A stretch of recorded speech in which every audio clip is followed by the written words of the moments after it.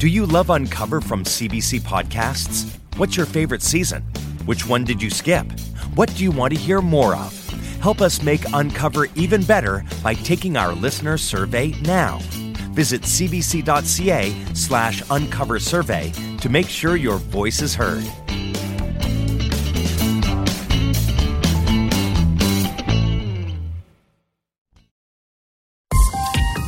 This is a CBC podcast.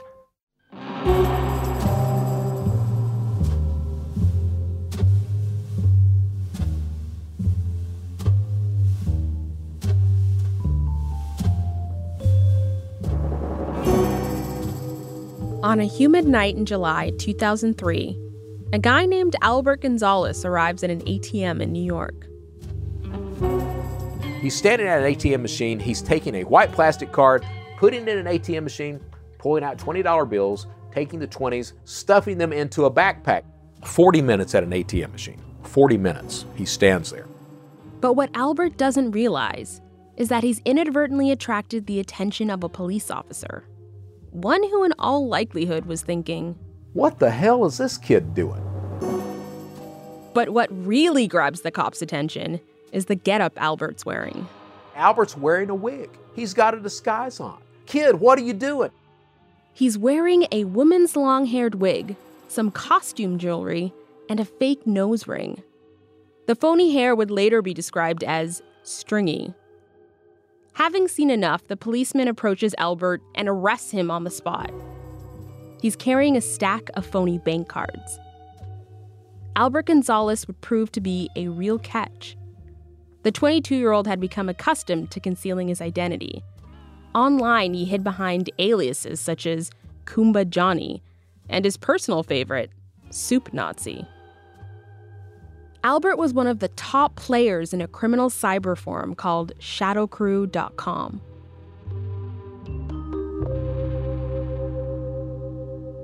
It was an online bazaar where you could purchase stolen credit card numbers, you could purchase specific ATM cards with pins attached, counterfeit identification documents, names, addresses, date of birth, social security numbers, really anything that you could use to commit small-scale or large-scale financial crime and identity theft.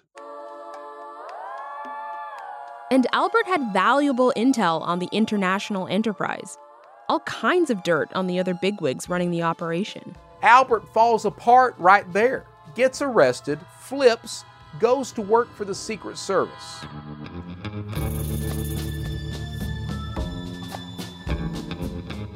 And what happened was, Albert, they asked him, how can we catch these guys?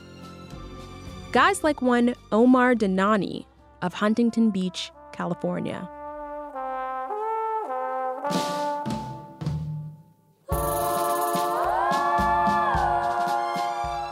I'm Takara Small, and this is A Death in Cryptoland.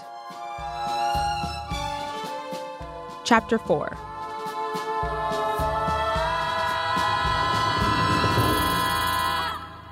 Voleur.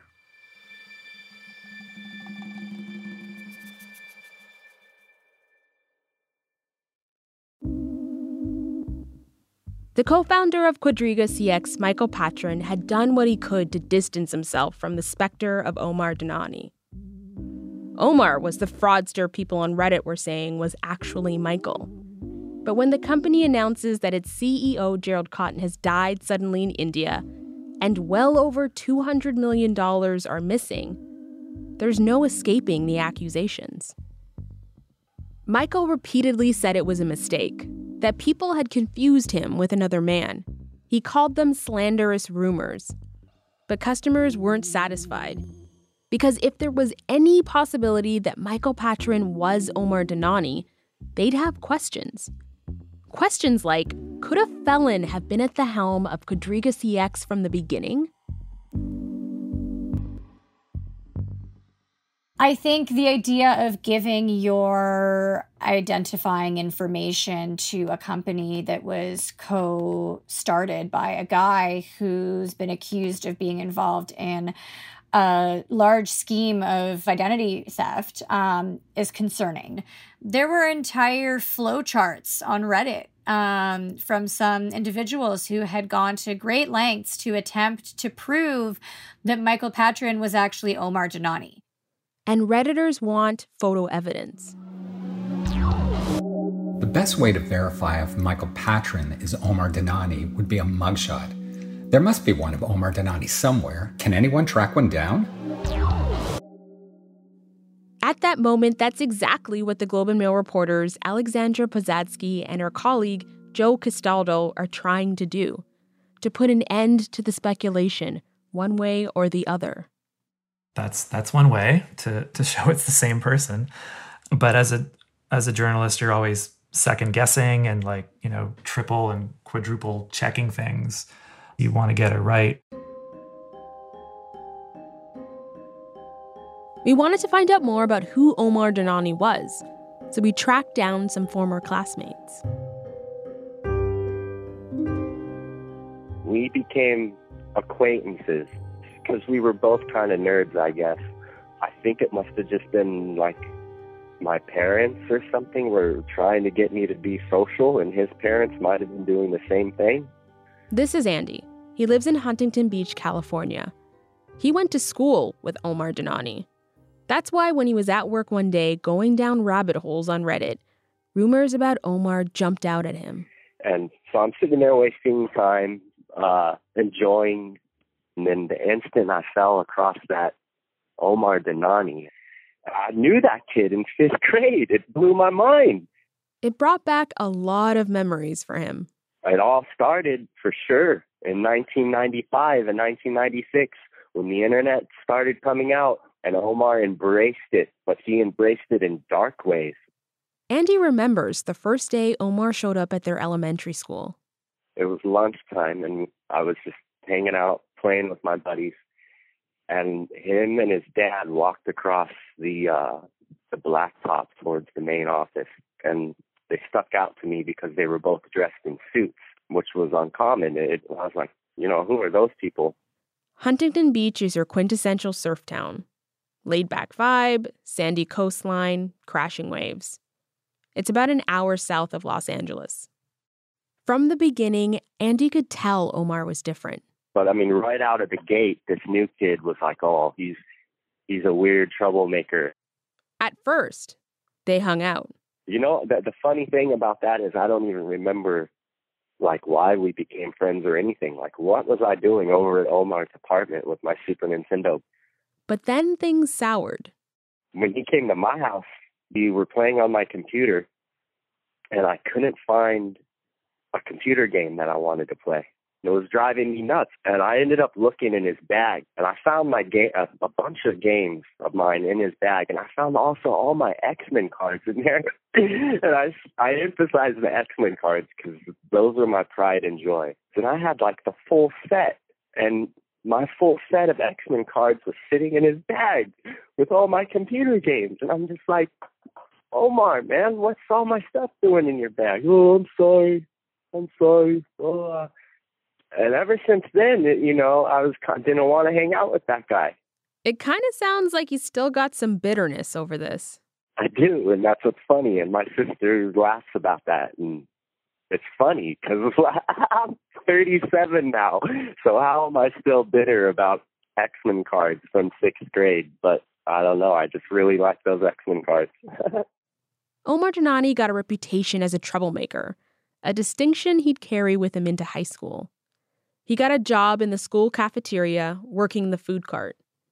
According to a number of people we've talked to, Omar was running a scheme where for some of his pals, he would dole out too many burritos and too much change. What Omar would do, if he was honest, would give the kid his burrito and $2.50 of change. But instead, Omar would give the kid 2 or 3 burritos and 20, 30, or sometimes they would get really greedy and $40 or 50 or $60.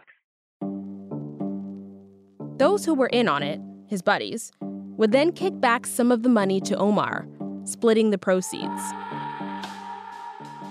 As you can imagine, the ploy didn't last very long. There are various stories about how things went off the rails, whether Omar quit before getting caught or whether he was fired. But the scam itself, people seem to agree on. Former classmates also tell us Omar became well known as a hacker. And Andy remembers Omar using the handle Patron.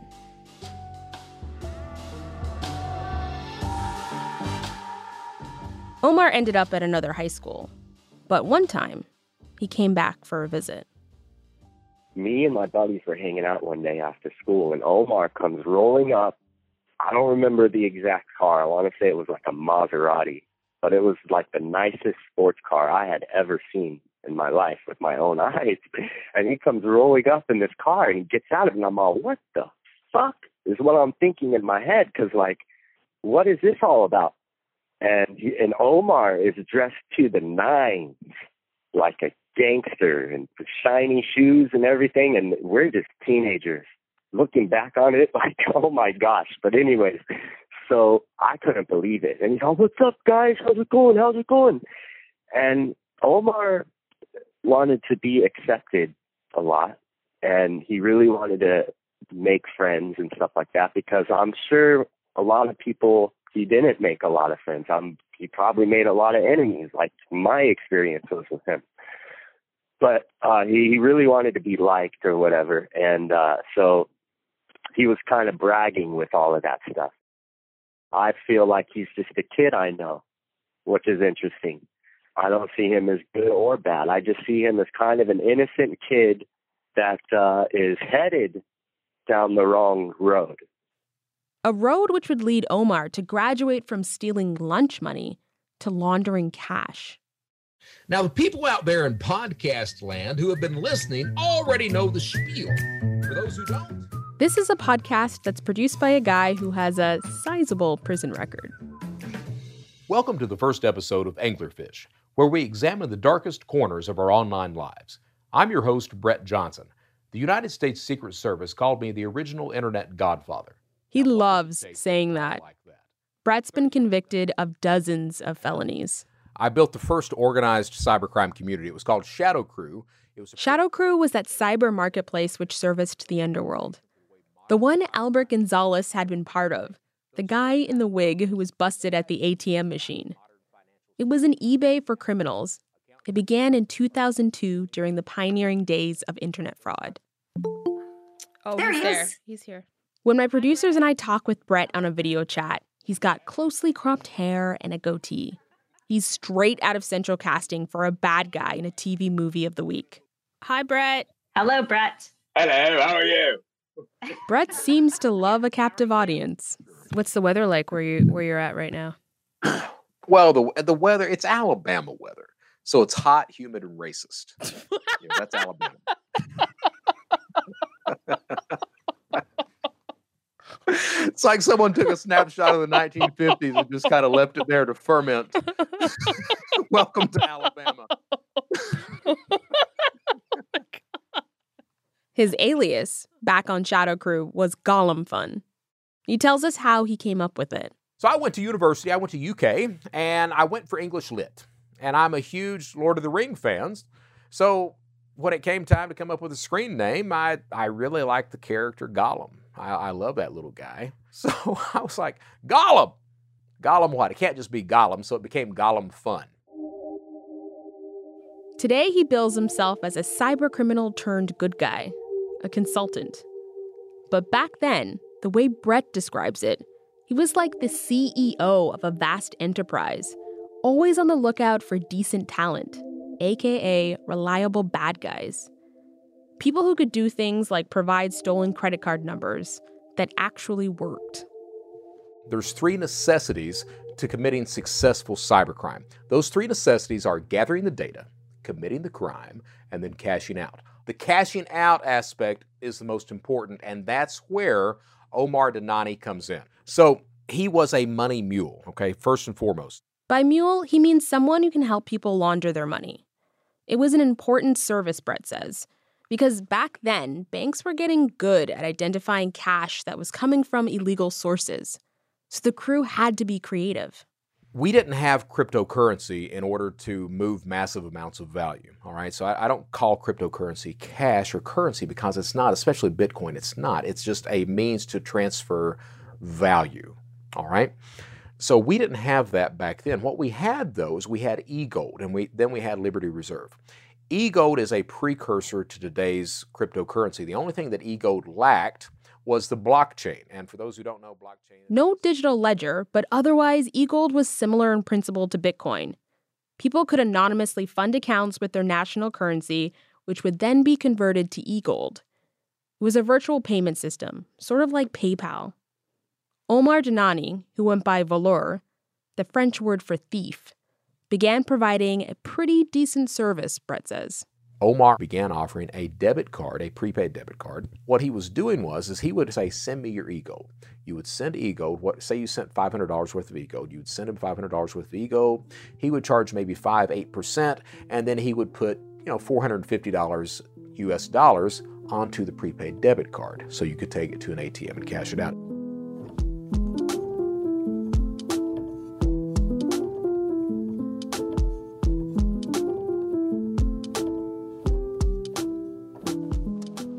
For criminals wanting to hide where their cash was coming from, Omar's scheme was a popular one, and he'd go on to become one of the leaders running Shadow Crew. But law enforcement would eventually catch up to Omar and his co-conspirators. Because though it was a sophisticated international criminal network, inevitably, someone was bound to screw up. And that's exactly what happened when Albert Gonzalez got caught at that ATM, in his conspicuously weird disguise, stealing cash with fake bank cards. It was the summer of 2003 that the 22-year-old would become an informant for the Secret Service. And that's how Operation Firewall began, the mission to take down Shadow Crew.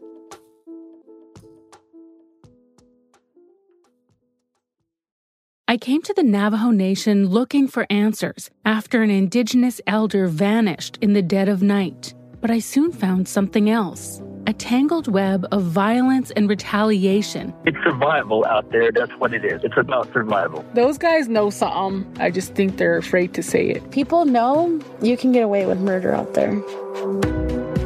I'm Connie Walker. Listen to Stolen, Trouble in Sweetwater on Spotify or wherever you get your podcasts. Mr. Gonzalez, he was a nice young man. I don't think that he viewed what he did as necessarily completely criminal. I don't think there was much of a guilt complex going on there with that. He didn't feel guilty about what he was doing. This is one of the Secret Service agents who was part of Operation Firewall. For his safety, we can't tell you who this agent is.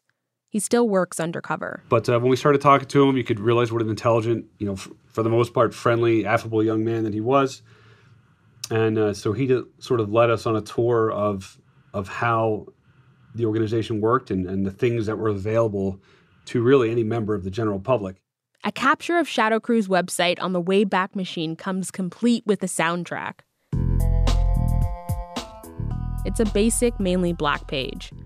Messages in small print shoot across the screen, giving people a heads up on what services they provide. Novelty identification, ID supplies, holograms, and more. Then it says, join the crew. The scope of it was so massive, and the number of credit card numbers, the amount of personally identifiable information and stolen payment card data that was out there was just tremendous. Pretty quickly, they get Albert, Kumba Johnny, back online, so everything looks normal. But secretly, the agency takes over Shadow Crew's website. The bust is kind of legendary. Just in the past few years, CNN made a documentary about it called Operation Firewall, the takedown of Shadow Crew. We can't arrest Mint Floss, Voleur, or Scarface. You can't arrest somebody if you don't know who they are. Many of the Shadow Crew members had never talked to each other, had never met in person. Their interactions were completely online. Most of their efforts went into anonymity. We needed to take the digital world and push it into the physical world if we were really going to take this down. So the Secret Service keeps watch over the top dogs in the organization. At first, getting to know them by their aliases. So a couple screen names that we started looking at. One was Jaden and one was Voleur, which I believe is a French word for thief. And this individual was well known for posting different sort of money laundering services on the Shadow Crew website, trying to solicit business and to help offer people solutions and information on how they can monetize safely their criminal activity. And the guy stood out. He was brazen, the agent says. Looking back at some of his posts online on the website, he certainly had more of a, I would say, like a business person's approach.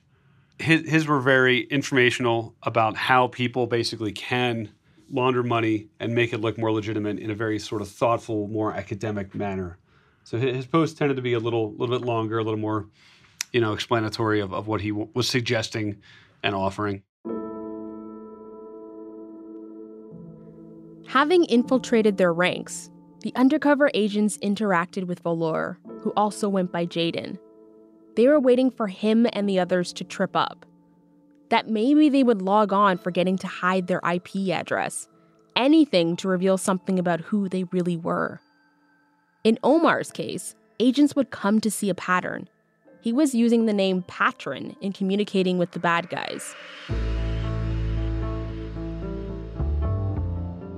The Secret Service agent didn't want to get into details around how exactly they ID'd him, but they were able to connect the dots to uncover Omar Dhanani's true identity, his and dozens of others. Then on October 26th of 2004, Albert Gonzalez is apparently instructed by the Secret Service to trick the leadership of Shadow Crew into a chat room for a meeting. And with everyone in front of their screens at the exact same time, in places like the US, Britain, Poland, and Canada, law enforcement agencies moved in. It was a spectacular bust. One guy ends up jumping out of a window onto a roof trying to get away. Of course, they got him. One guy's got I think it was an AK-47 that they ended up getting from that guy. Another guy is actually driving at that point. If you look at it, I mean, it's impressive as hell. It truly is. They did an outstanding job of trying to coordinate all these arrests at the same time.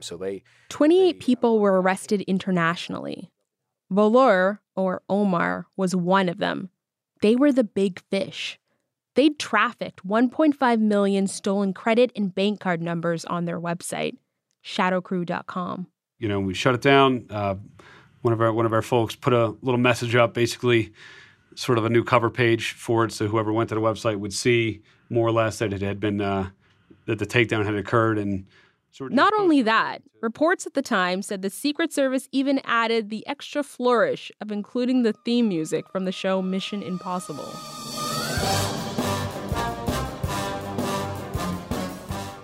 So we just posted a warning to the people committing fraud that the government wasn't going to sit back and let them continue doing it.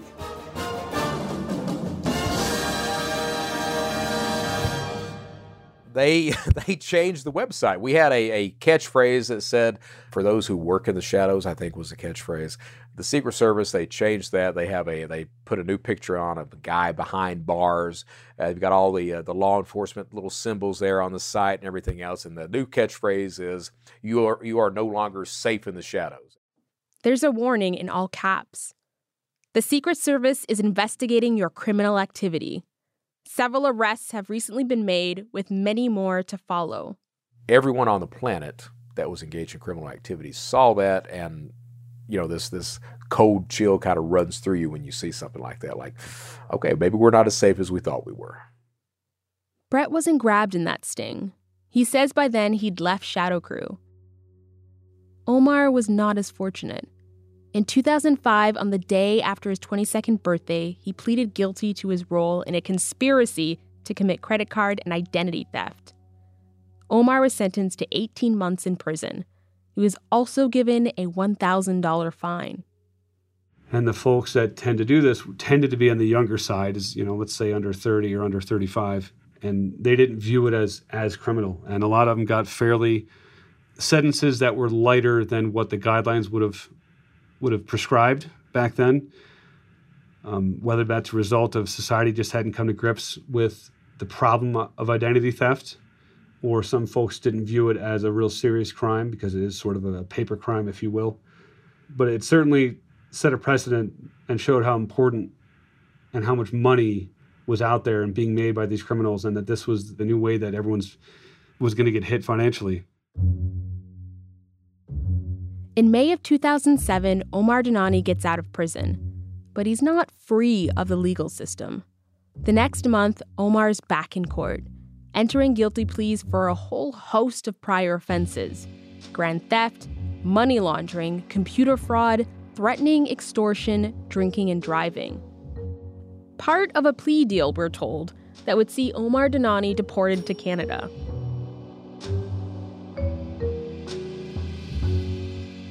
So by 2009, Omar is back in Canada.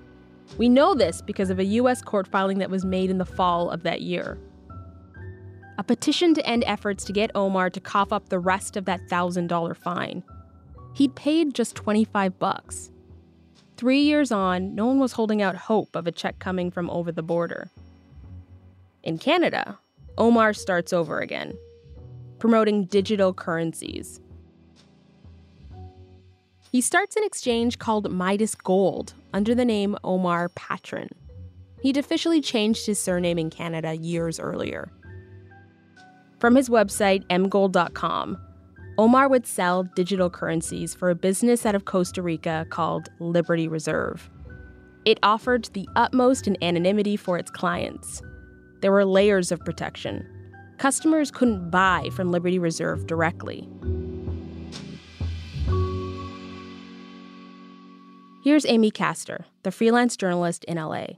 They have to go through these intermediaries called exchangers. So Midas Gold was an intermediary. They bought Liberty Reserve, LR, in bulk, and then they would sell it to people for actual dollars. So you send Midas Gold dollars, your fiat money, and they'll fund your Liberty Reserve account with LRs, right, that you can then use to buy stolen identities, stolen credit card numbers, whatever you want on darknet markets.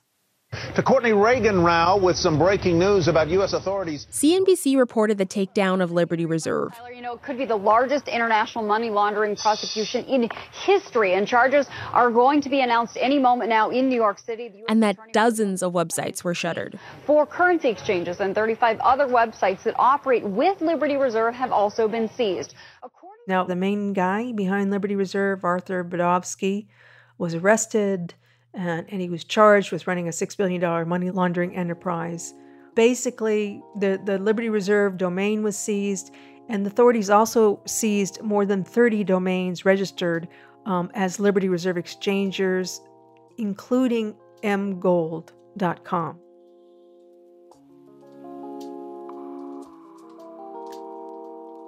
No one with Midas Gold ever faced charges, but the business was over. This was the spring of 2013.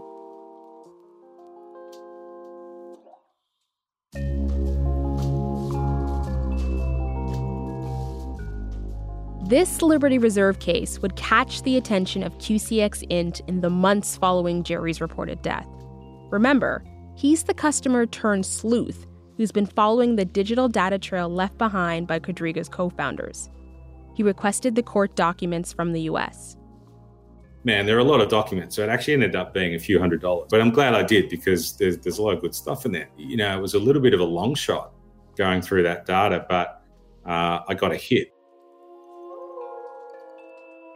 Buried in hundreds of pages of legal documents, he could see Midas Gold had been listed as one of the exchangers for Liberty Reserve, and that Omar Patron was named. But then he made a striking discovery.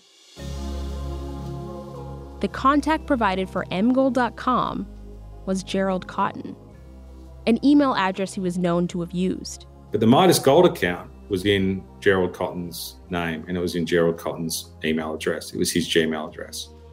So again, you've got this great data point that's been verified in court filings. And so, the trail really starts to kind of unfurl from there. For QCX Int, the suggestion that Michael Patron was not the same man as Omar Dhanani was ludicrous. The revelation made him even more committed to his hunt for justice. Yeah, it did become more about being outraged. Yeah, a real sense of outrage. I think that these guys were running around out there and just ripping people off and getting away with it. And, I thought, well, I can do something here, and I've got a lot of data, and I'm going to put all this together and put it out there and put it in the hands of law enforcement and see if it makes a difference.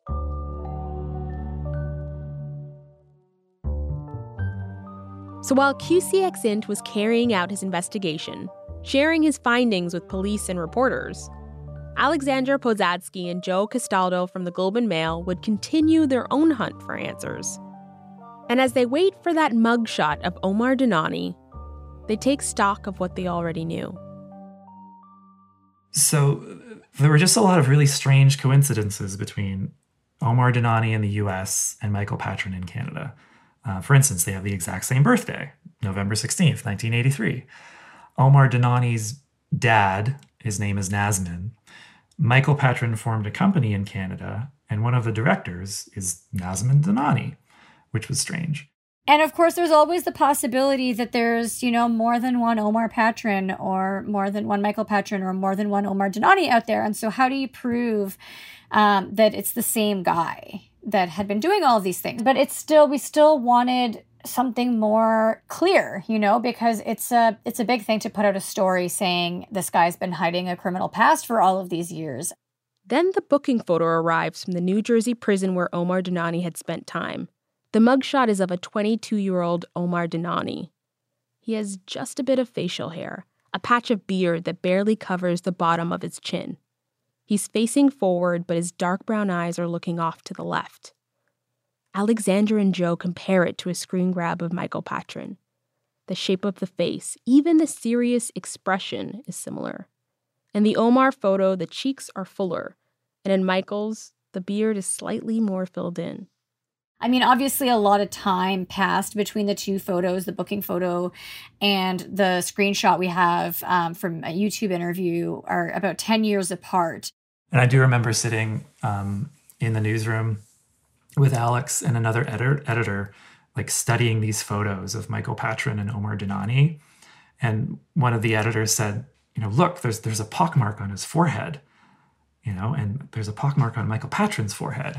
And for some reason, that little tiny detail was like, okay, like, we have it. Like, we have all this information. We have these photos. It's clearly the same person.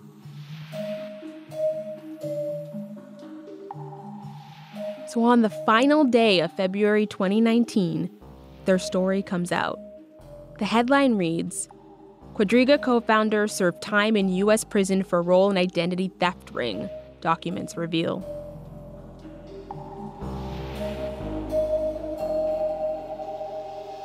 Further proof would come later. The pair would obtain documents showing a second name change. This time, Omar Patron would legally change his name to Michael Patron. Yeah, so Liberty Reserve is shut down in May 2013. That sort of puts Michael Patron out of business in terms of running that exchanger. But soon after that, he and Gerald Carton sort of meet up in Vancouver, and they start going to Bitcoin meetings. So you can see that the timeline here. May 2013, Liberty Reserve is shut down, and then just months later, Quadriga is set up, and then it's launched in December 2013, and they're off and running. Michael Patron has only spoken with the media once since the collapse of Quadriga. In 2019, just after it was announced that Gerald Cotton was dead, he spoke to our colleague Yvette Brend. She asked him if he had ever gone by the name Omar Dhanani. No, I did not. So where did that even come from? It seems to be a bunch of jumps in assumptions, a last name in common, a contact in common. I'm not really sure. It seems like this other person was convicted of selling digital currency on the darknet 16 years ago and worked with the same person that I worked with and went by a nickname that's the same as my last name. So that seems to be the kind of connection people are trying. Right. So you have nothing to do with him, and it's basically just... No, nothing to do with him. It makes a good story, so I'm assuming that's why it became so popular, especially now when people are looking for someone to blame.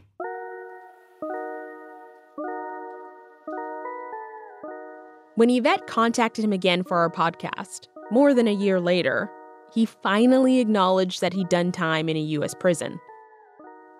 He wrote, "Having served a few months in a foreign country for a white-collar crime 17 years ago is generally considered to be an unfortunate part of your childhood that you suffered the consequences for, not a lifelong badge of dishonor." For months now, we've been asking Michael Patron to do a taped interview with us. He's turned us down. But in response to our questions about his childhood years, he denies everything: the burrito scam, the fancy car, and the X-Men cards. Michael insists that his past isn't relevant to this story. But while he parted ways with the company in 2016, he was still a beneficial shareholder of Quadriga through his company Crypto Consulting Group. Court documents say he held just over 18% of its shares. He says he's a victim in all this. He told us he's down hundreds of thousands of dollars.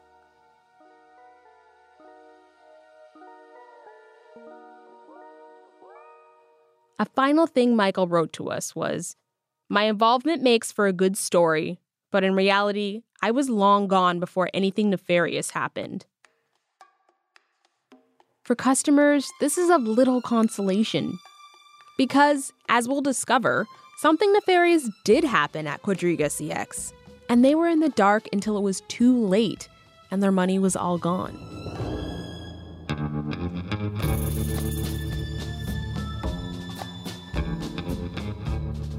Next time on A Death in Cryptoland. We sort of knew that there was a lot of funny business going on at Quadriga. We didn't know what was happening internally. So what we learned was that Gerald Cotton began to set up these fake accounts, that he would give them crazy names like R2D2, C3PO, Scepter Jerry, and he would fund them with fake assets. He just did whatever he wanted. Quadriga was just his money to play with.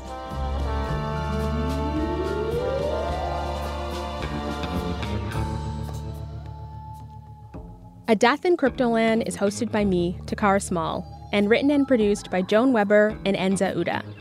Eunice Kim is our associate producer. Sound design by Natasha Aziz and Graham McDonald. Our digital producer is Emily Connell. Special thanks to Dave Downey, Cecil Fernandez, and Yvette Brend. Legal advice by Sean Moorman and fact-checking by Emily Mathieu. Chris Oak is our senior producer, and the executive producer of CBC Podcasts is Arif Noorani.